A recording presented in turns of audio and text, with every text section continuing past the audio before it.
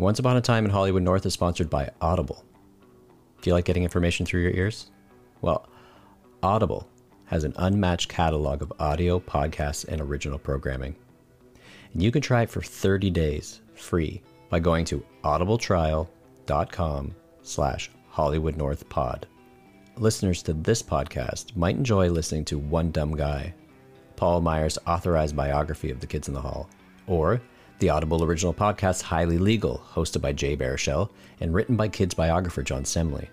But if you're signing up for Audible today, and I pray that you do, if you're signing up for Audible today and you're going to download just one book for free, I'm going to recommend Steve Martin's autobiography, Born Standing Up, as read by the author. You like comedy, you like show business history, so you need to read this book.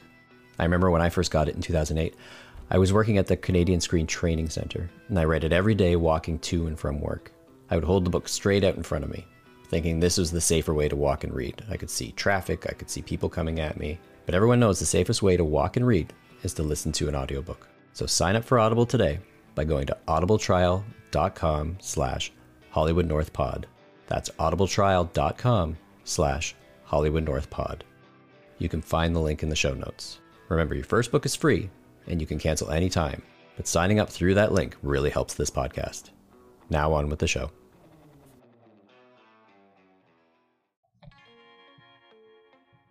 Toronto, 1990. It was midnight. Kevin McDonald was wrapping up his writing day at the Kids in the Hall offices on St. Nicholas Street, in the heart of Toronto's gay village. He stepped out the door into the back alley behind the building. As he made his way home, a figure emerged and approached him from the darkness.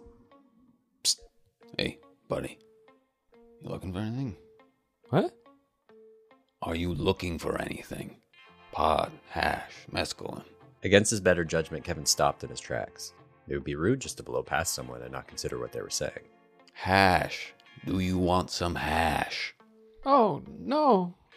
Thank you. No, but thank you. Good luck.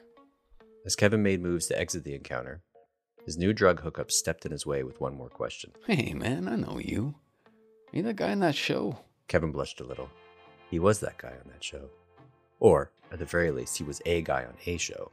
And this guy could be in the kids' demographic. He walked away from the encounter feeling flattered. It was his first real taste of, well, if not fame, at least recognition. As he rounded the corner out of the alley, his mind began to wander. He started thinking about all the different machinations on how that interaction could have concluded, until he landed on one. What if he called the cops on the guy? Wouldn't it be funny if he narked on the one guy that gave him his first celebrity moment? The idea made Kevin laugh. He made his way back to the front entrance of the building. He went in the front doors and up the stairs and back into his office, where he started to write up a new sketch. Officer, we have some hash dealers in the neighborhood. Could you take care of it, please? Thanks. Let's go. Thanks, Mr. McDonald. No problem, officer. Hi, I'm Kevin McDonald, the Kids in the Hall, reminding all you kids out there that thinking is good, drugs are bad. You know, when I first read the novel in 1984, I actually agreed with several of Big Brother's theories and thought that he got a bum rap. Now that means going to From Knockabout Media, I'm Ryan Barnett, and this is Once Upon a Time in Hollywood North, the podcast in which we deep dive into the history behind your favorite Canadian content. This is the fifth and final installment in our 5-part series on the Kids in the Hall. Last time, the kids were awaiting the premiere of their HBO special. Its eventual warm reception led to a series order from HBO and CBC. Approaching the end of its first season, the series sat on the bubble for cancellation. That is, until Mark earned himself a well-timed Cable Ace Award for his performance. This is episode 5. Screw you, taxpayers.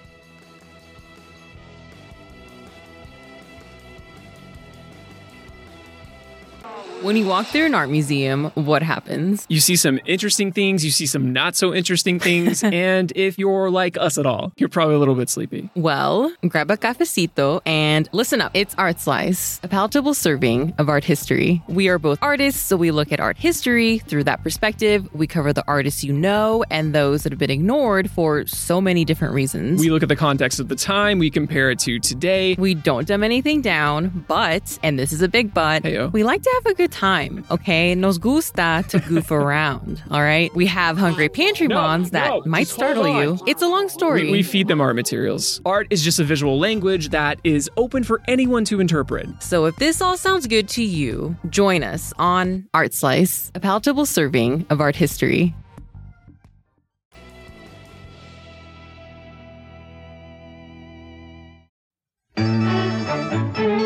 My Valentino found me a vino, Spumante Bambino, a wine with class. Spumante Bambino, my sparkling white vino, I serve it to my friends, oh. Spumante Bambino, tastes light, just right. Spumante Bambino, Spumante Bambino, ra-ta-cha, wow.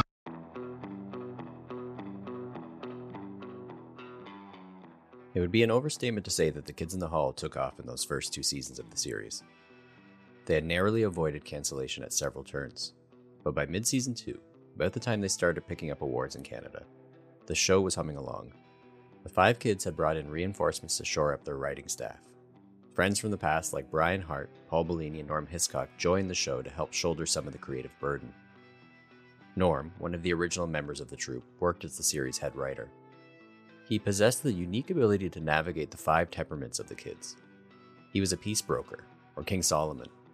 He was also a workhorse in the writer's room, helping bring into this world sketches like Nervous Breakfast Down and The King of Empty Promises.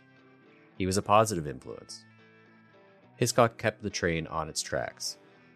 He guided misguided creative rage, he fostered sketches, and he quelled ego outbursts, and turned in a show every week for HBO and CBC.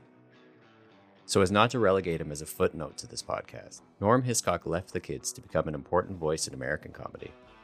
After working on 81 episodes of The Kids in the Hall, he wrote for SNL, King of the Hill, Parks and Recreation, and Brooklyn Nine-Nine.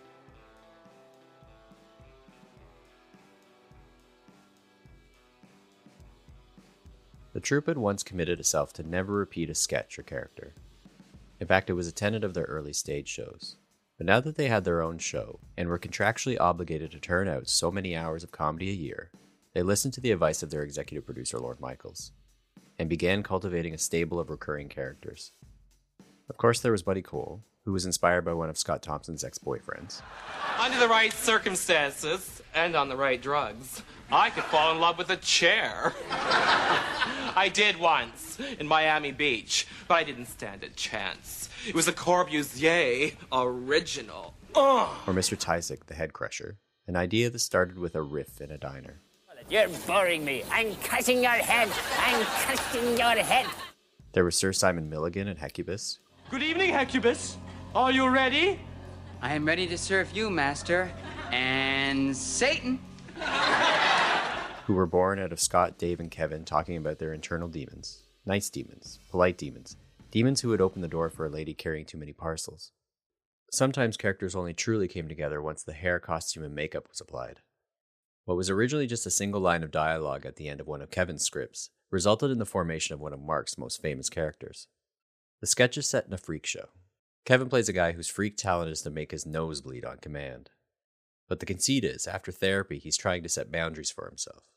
He'll no longer degrade himself for others' amusement. Okay, start your nose bleeding. Yeah, make your nose bleed, huh? No. You have to. You're a freak.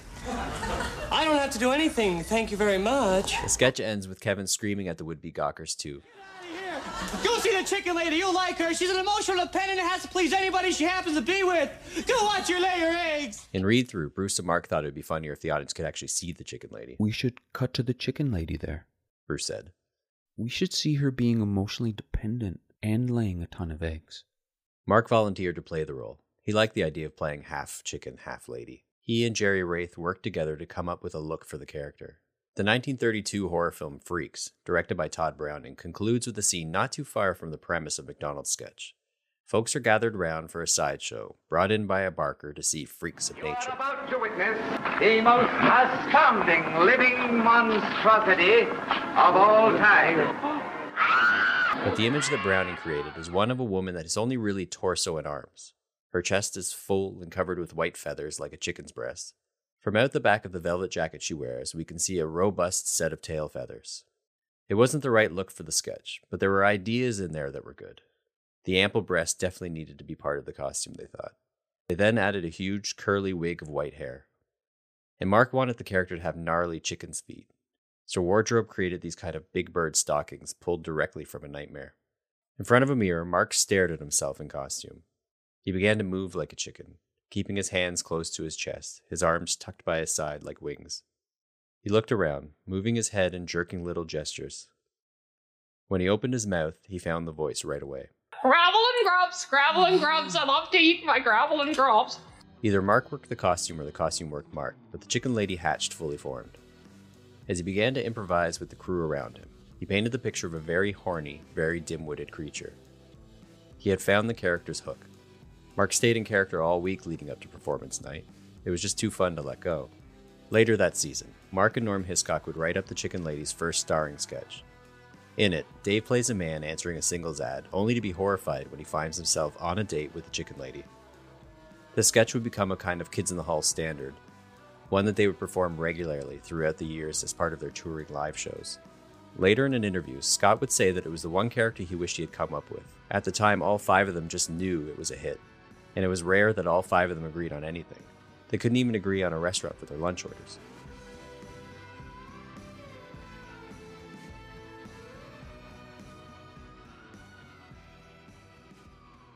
By its 3rd season, Kids in the Hall had found its stride and was growing a respectable fan base in Canada from its regular Friday night time slot at 9.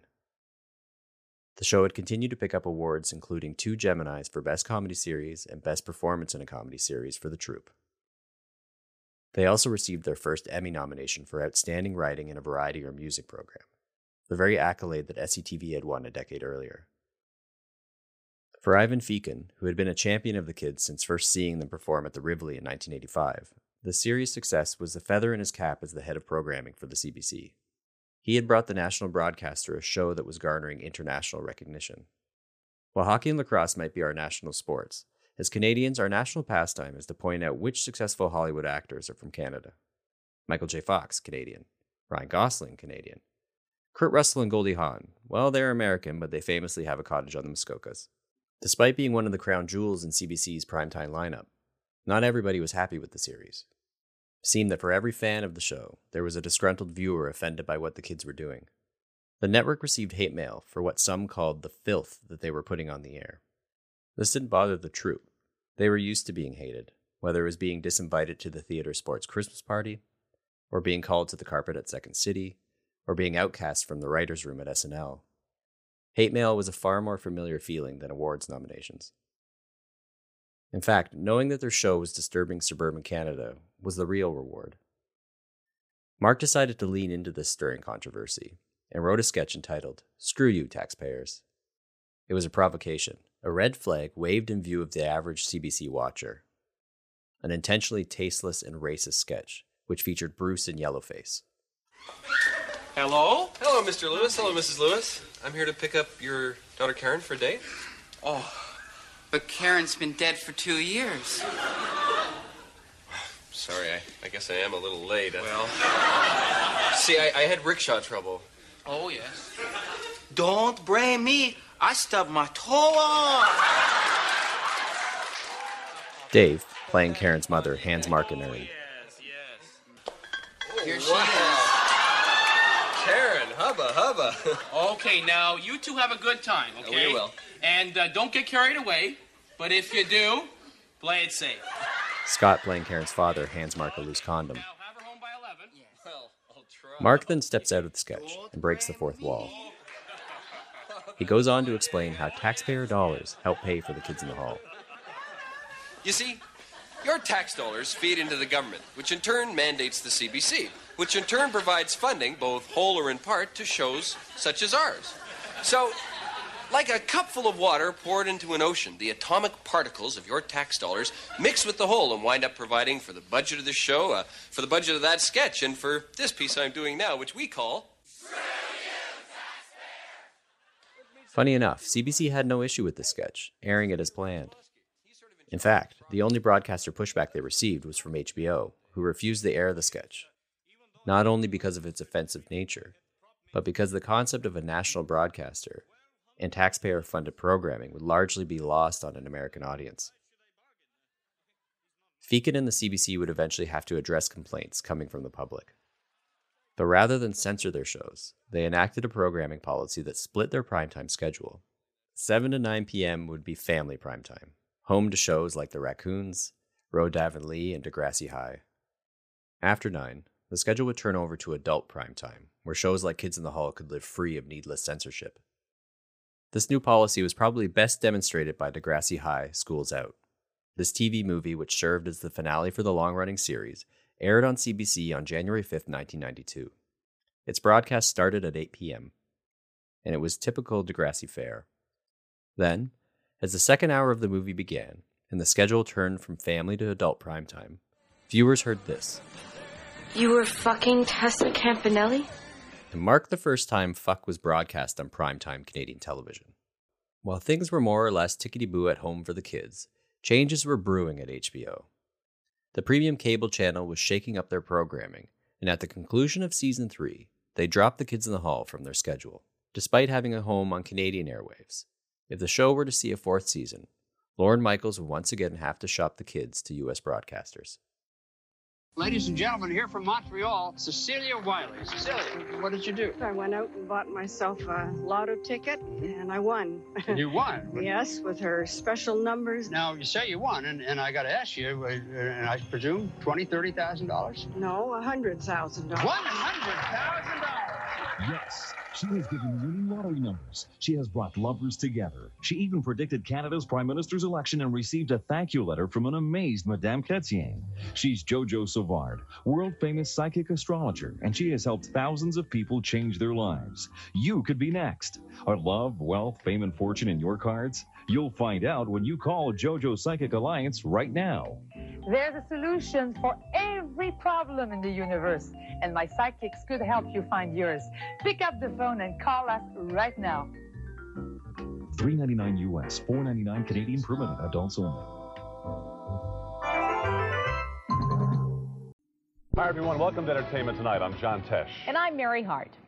After years of speculation, rumors, cocktail party conversations, and just plain old gossip, Johnny Carson has finally made it official. He is not going to stay on television forever. The departure of Johnny Carson from The Tonight Show threw the landscape of late-night television into upheaval. Carson had dominated the space for nearly 30 years on NBC. He had outrated and outlasted competitors such as Joey Bishop, Dick Cavett, and Merv Griffin. So when he was scheduled to exit The Tonight Show, he was leaving behind a vacuum. NBC's competitor CBS was trying to establish a beachhead in the space for decades, never managing to best Johnny. Their last attempt had been the Pat Sajak Show. Hey there in the Capital District. Are you looking for a talk show host with the appeal of Carson, the hipness of Letterman, the directness of Donahue, and the warmth of Oprah? Why don't you just ask for a 4-car garage and Lifetime World Series tickets while you're at it? But if you just want a break from your late-night routine, make a break for the Pat Sajak Show right after News Center 6 Night Team Report here on TV6. And I'll see what I can do about those series tickets. Look, even if he can't get you the tickets, watch the Pat Sajak Show. Weeknights at 11:30 on TV6. It was an attempted coup that lasted only 16 months. 2 years on, with Carson leaving, CBS was ready to try again at late night. They began courting Lorne Michaels to head up their new 11:30 show. They hoped that with his deep bench of SNL alums, they may land a whale of a new host, Bill Murray or Chevy Chase. It was in these talks, perhaps as a way of currying favor with Michaels, that the network showed interest in acquiring the Kids in the Hall. They made Michaels a deal to pick up the show for its 4th season. It would air in a 1-hour block at 12:30 on Friday nights. Each block would consist of a new half-hour programming and a compilation of their best sketches from the previous 3 seasons. In addition, CBS kicked off this new relationship with the Kids in the Hall with a primetime special as a way of introducing the cable show to big-time network television. And with this change came a new opening. Gone were the scratchy 8mm home videos of the troupe on the streets of Toronto. CBS had sprung for a commercial director to come in and update their aesthetic. Their 4th season intro would see the kids in a club. They sipped cocktails and partied with club kids and drag queens, as the shadowy men from a shadowy planet played their opening theme song. During the filming, they threw a real party of sorts, and really got drunk. The kids were joined by their crew, writers, and friends. The slicker advertising aesthetic, Bruce would later quip, belonged more to Saturday Night Live than it did to them. But they were making the leap to network television. A move like this did probably call for a little gloss. Season 4 also saw a shift away from sketches performed for a live studio audience, and toward filmed pieces.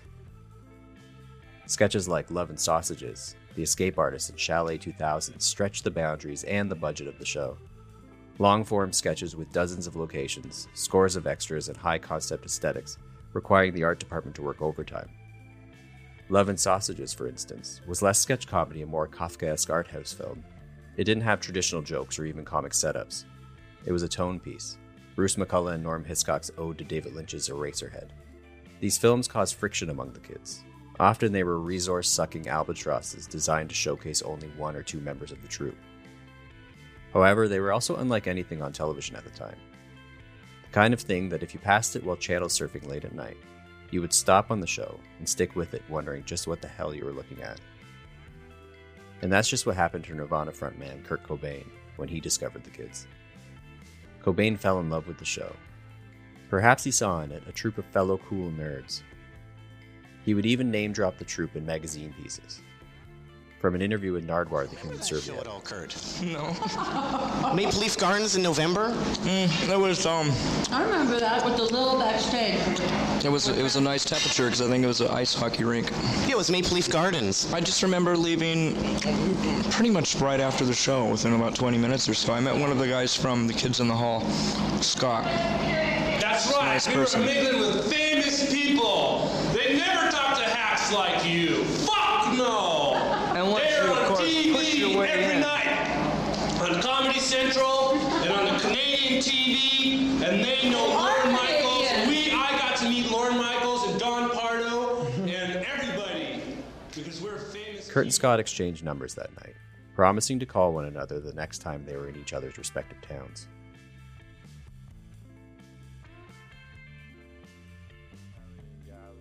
CBS's long-term strategy of being number one in everyday part. We've made it in prime time. We've made it number one in daytime with David Letterman. We think we will be number one in late night. In fact, we're pretty sure of that. And I just want to tell you, David, how delighted we are to have you part of the CBS family. Thank you very much. David, it's my turn to be in your chair. All right.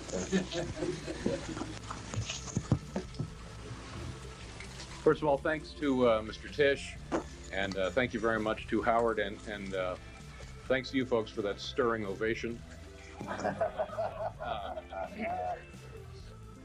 By the way, I'm sorry to hear about Knots Landing. David Letterman's move to CBS was a seismic event that shook all of network late night, and the Kids in the Hall would not remain untouched in its wake. But before that, the troupe was up for their first Emmy for writing. In their category, they were competing against Letterman's final season as host of Late Night, as well as the teams at Saturday Night Live and The Ben Stiller Show, a sketch series that had already been canceled by Fox, but whose writing staff included David Cross, Bob Odenkirk, and Judd Apatow. And the Emmy goes to the team from The Ben Stiller Show.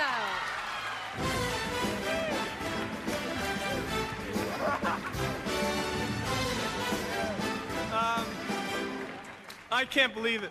Somebody had to represent the Fox network tonight, so we showed up. We all worked really hard on the show. Not many of you probably know who the hell we are, but it was a great opportunity. I want to thank all of our agents, our mothers, our fathers, our girlfriends, our wives. I can't believe I'm here. This is great. Judd, Molly Madden, Jimmy Miller, everybody who made this possible, thank you. And the Fox network, I think you missed, something here. I mean, anyway, okay, thank you. Good night.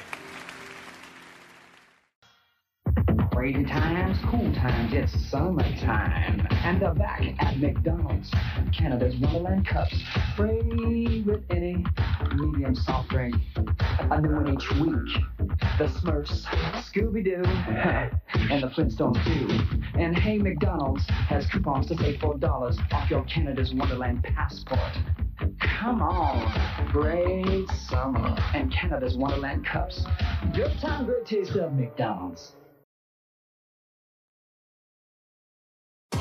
Later this summer, a new world of late-night television begins on CBS. Think of it as a mini-series that never ends. Starting August 30th, same Dave, better time, new station. Is someone frying bologna?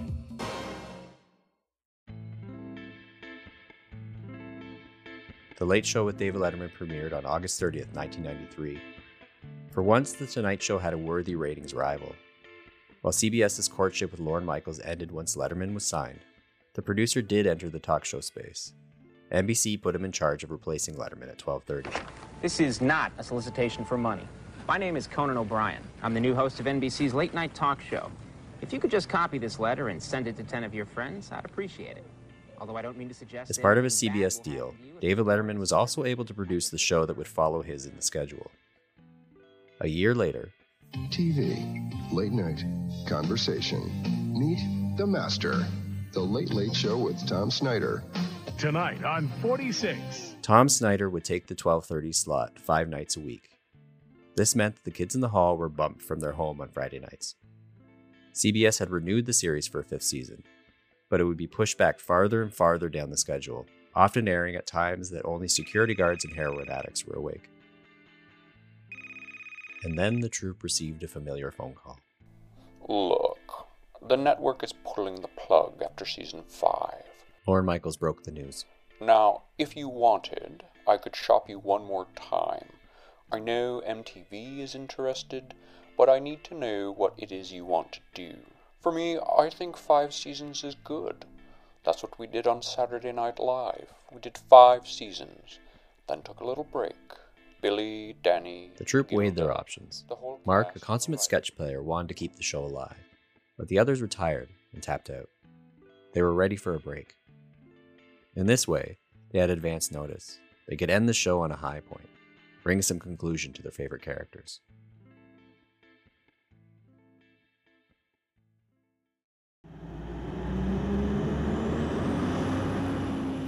April 1994. Between shooting seasons 4 and 5, the Kids in the Hall embarked on a live comedy tour. The 5 members of the troupe had just arrived at the Fairmont in Winnipeg, Manitoba, in advance of their next gig. They had checked into the hotel and were waiting for the elevator up to their rooms.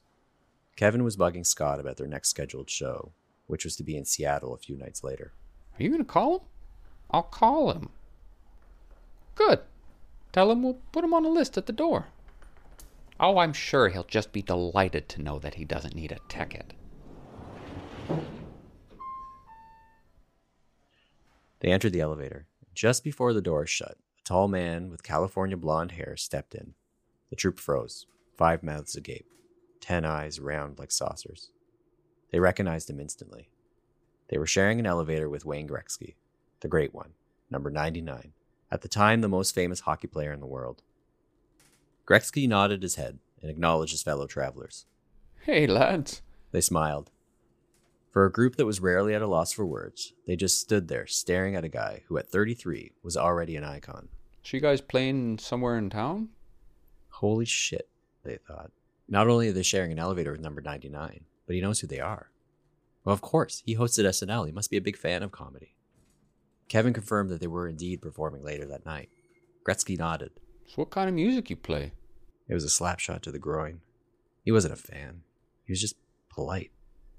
Oh, we're actually a comedy troupe.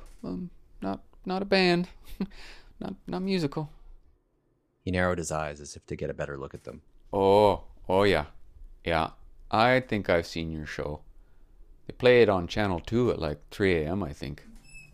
And with that, the Great One stepped out of the elevator and was gone, never to think about that interaction again. The troupe was left holding their egos in their hands. Kevin and Scott were staying in rooms across from one another. Before splitting up, Kevin said one more time, "Are you going to call him?" "I'll call him." When he got in his room, Scott, out of habit, turned on the television and switched the channel to Much Music. He then pulled out his wallet and the scrap of paper he had been given by Kurt Cobain with his phone number scrawled on it. As planned, Scott was going to call him and invite him to their Seattle show in just a few days. As he was about to pick up the phone receiver, his attention was drawn to the television. He's been found with a shotgun wound to the head at the home of Nirvana lead singer Kurt Cobain. Our police spokeswoman says that the body has been there about a day. The medical examiner has yet to identify the body. Police say that the body was found this morning by an electrician who had been doing some work at the home, and he saw the body through a window. Police say they had to break into Scott picked up the phone. It was Kevin. Are you watching TV? He's fucking dead, Scott thought. Kurt Cobain had taken his own life. 2 days later, the troupe attended his vigil in Seattle. Now, once again, we don't have a confirmed report that this is, in fact, the body of Kurt Cobain, but a person who has died of a shotgun wound to the head was found earlier today in Kurt Cobain's home. We'll have more details for you as they become available to us on Facts. That's all for now. Rona's aiming for fun this summer, but what she's looking for is no gain. She's got her sights set on the brand new Toronto Tee. That's right, the classic's back with a bold new look and great colors. Wear it around town while you're just having fun or when you have to push something around. If Rona spots you in your nifty tee, you could win great prizes. You're wearing a Toronto tee. You're a winner. Le Chateau's got them. And so does the City Store. Pick up your Toronto tee today and get ready to win. For the 5th season of the show, the Kids in the Hall returned to performing more sketches live for an audience. All the film pieces from the previous season had served to erode their chemistry and somewhat alienate them from one another. They returned to their roots of performing together. The final show of the season was designed as a finale. The material included a series of sketches that were presented as previously censored by the network. Sketches like Hitler blanking a donkey. Daddy, what's that bad man doing to my pet donkey? Well, that's not just a bad man, son. There's Hitler. You just your pet donkey. And The Home Run, which featured Bruce as a character called Cancer Boy. Hey, Joe, would Joe hit a home run for me today? Sure, kid. Anything for you, on account of your dying. The final sketch of the show was a Kathy and Kathy, with all 5 members of the troupe playing women. The sketch concludes with everyone being fired. I almost forgot. Oh, my God. We will be requiring that you all turn in your security passes, your coffee mugs, and your wigs. What? Well, adios. They take off their wigs and throw them on an adjacent desk. The 5 members of the troupe stood in a semicircle before a live studio audience. They then stepped out of the sketch, in their dresses, their cheeks still stained with blush, and took their final bows. In the footage, you can even spot Mark, not known to be the emotional one of the troupe, tearing up as they give their final goodbyes.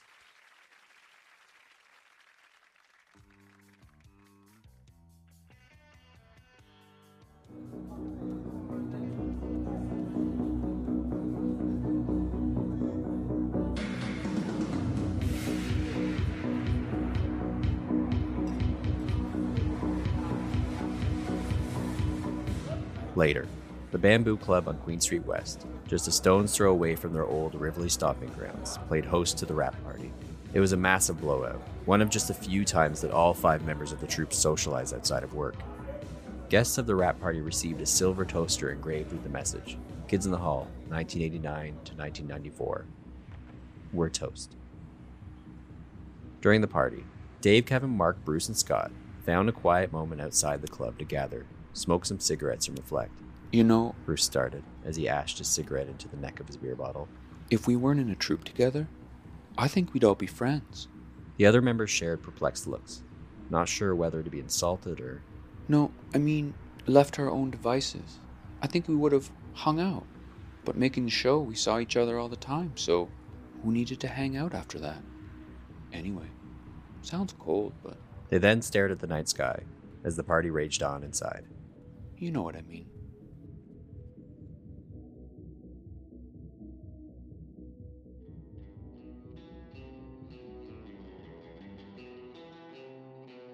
Once Upon a Time in Hollywood North is written and produced by me, Ryan Barnett, and presented by Knockabout Media. It's co-produced by Sonia Jamidi, with additional voices by Matt Barnett. This was episode 5 in our 5-part series. But I'll be back with a special bonus episode, a 6th installment, the kids take on the movies in Brain Candy. And in the weeks that follow, we'll finally bury this series with a featured interview with John Semley, author of This Book is About the Kids in the Hall, and another one with the one and only Paul Bellini. If you like us, follow us, rate us, leave us a 5-star review on Apple Podcasts. This helps the podcast get noticed. And we're available just about everywhere else. You can also find us on Twitter and Instagram at Knockabout Media. In researching this show, I relied heavily on This Book is About Kids in the Hall by John Semley and One Dumb Guy by Paul Myers, as well as the print and online interviews. Special archival audio comes courtesy of Retro Ontario. You can find more Canadian ephemera on their YouTube channel and Instagram. If you want anything more from me, you can follow me on Instagram at It's Ryan Barnett. There, you can follow the progress of my upcoming graphic novel biography of Buster Keaton. If you want to watch Kids in the Hall, their entire CBC series is available now on Amazon Prime. Thanks for listening, and until next time. Thank God that's finally over.